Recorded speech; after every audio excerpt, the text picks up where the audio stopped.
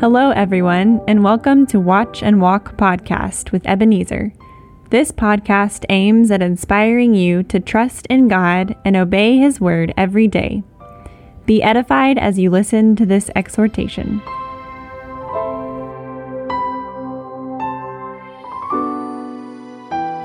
Hello, friend.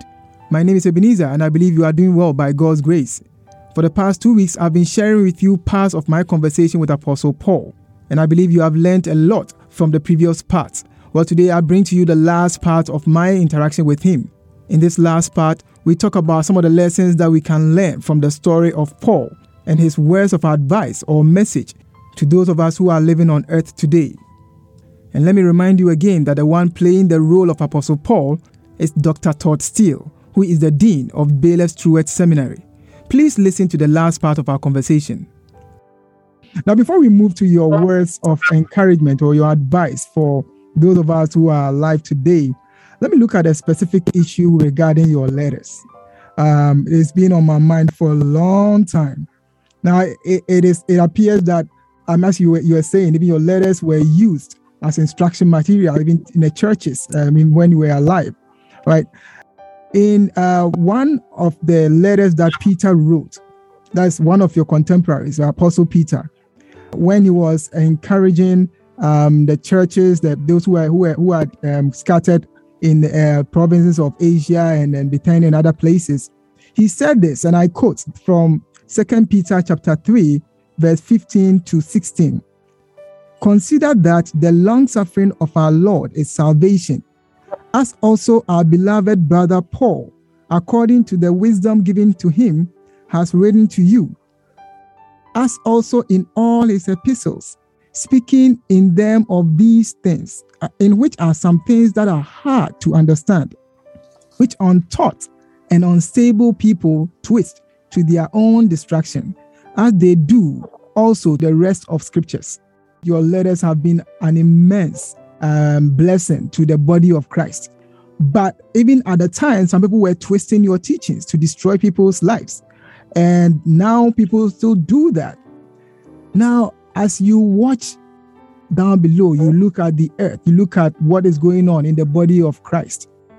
What concerns you many times? What worries you about the way people use your letters or read or interpret your letters?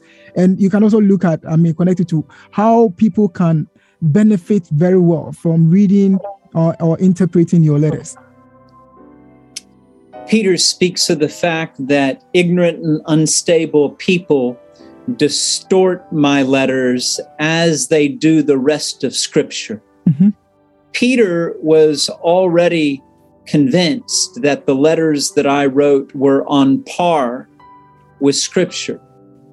And one of the things that was true of my letters when I wrote them is I was just not writing opinion essays. All right. I was offering instruction to Christ followers. That's why I said to the Thessalonians, I adjure you, have this letter read to all the brothers and sisters.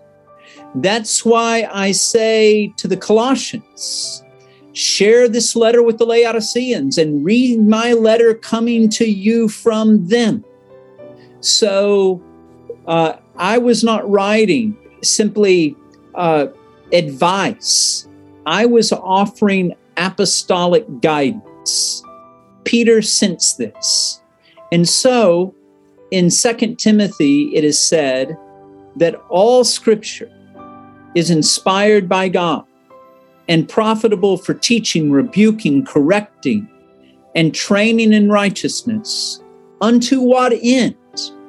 That those who work for God will be equipped for every good work. So it would be my hope that people would read my letters so that they might be further equipped to do the work and the will of God.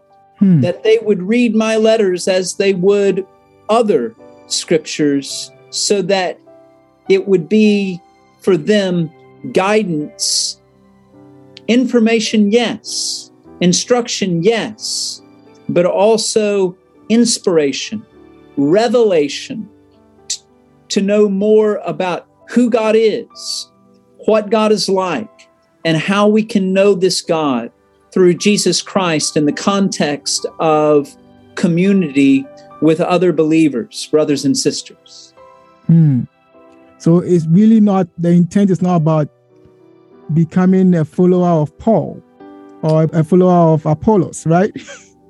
Yeah, I mean, I can say to the Corinthians that some of them were saying, I'm of Paul, I'm of Apollos, I'm of Cephas, I'm of Jesus.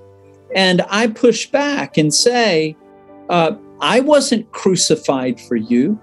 You weren't baptized into my name. So there are some people who elevate me too much. And there are some people that malign me unfairly. So there's a balance. On the one hand, I am not Jesus. On the other hand, I am a follower of Jesus. So those who say that I did not do and would not speak as Jesus spoke and as Jesus did, I will leave ultimately that for God to determine. But what I do know is this, is that during the course of my lifetime, the Lord used the letters that I was writing to guide and to instruct fellow Christ followers. Wow. Thank you very much. Now, let me conclude with your thoughts. Asking about your thoughts or the word of advice, your word of caution or encouragement, exhortation, whatever you may have for those who are alive, who are walking the earth today. You can just look at it generally to those who do not know the Lord, and also your word to specifically to believers or followers of Jesus Christ. So to the world in general, I would want them to know that God made Christ, who knew no sin, to become sin on their behalf, that they might become the righteousness of God in him. That if anyone is in Christ Jesus, there is a new creation. Old things passed away, new things have come. That God came through Christ, seeking to reconcile the world unto himself, not counting their trespasses against us, and that he has raised people up to be ministers, ambassadors of reconciliation. That's what a Christian minister really is. To the church in particular, particularly in this time of a pandemic, particularly in these days of difficulty and trials where there are wars and rumors of war, I would say to the Christ followers in congregations this: do not grow weary in well-doing, for in due time you will reap if you do not lose heart.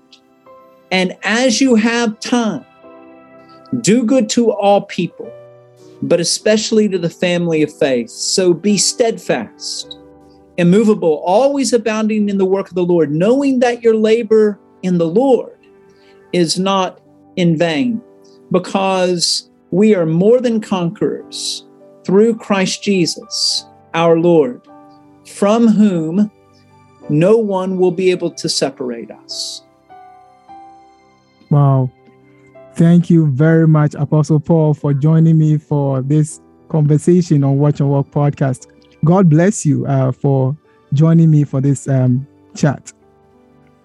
It's a joy, Ebenezer. Thank you for the opportunity. I hope you have learned a lot from our conversation.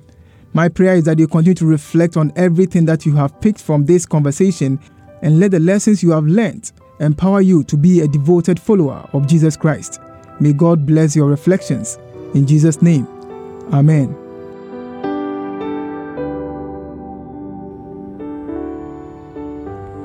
Thank you for listening to Watch and Walk Podcast with Ebenezer. Watch and Walk Podcast comes to you this and every Wednesday. To get notifications of new episodes, please subscribe. This podcast is brought to you by Watch and Walk Ministry. Visit us at watchandwalk.org to learn more about this ministry. God bless you.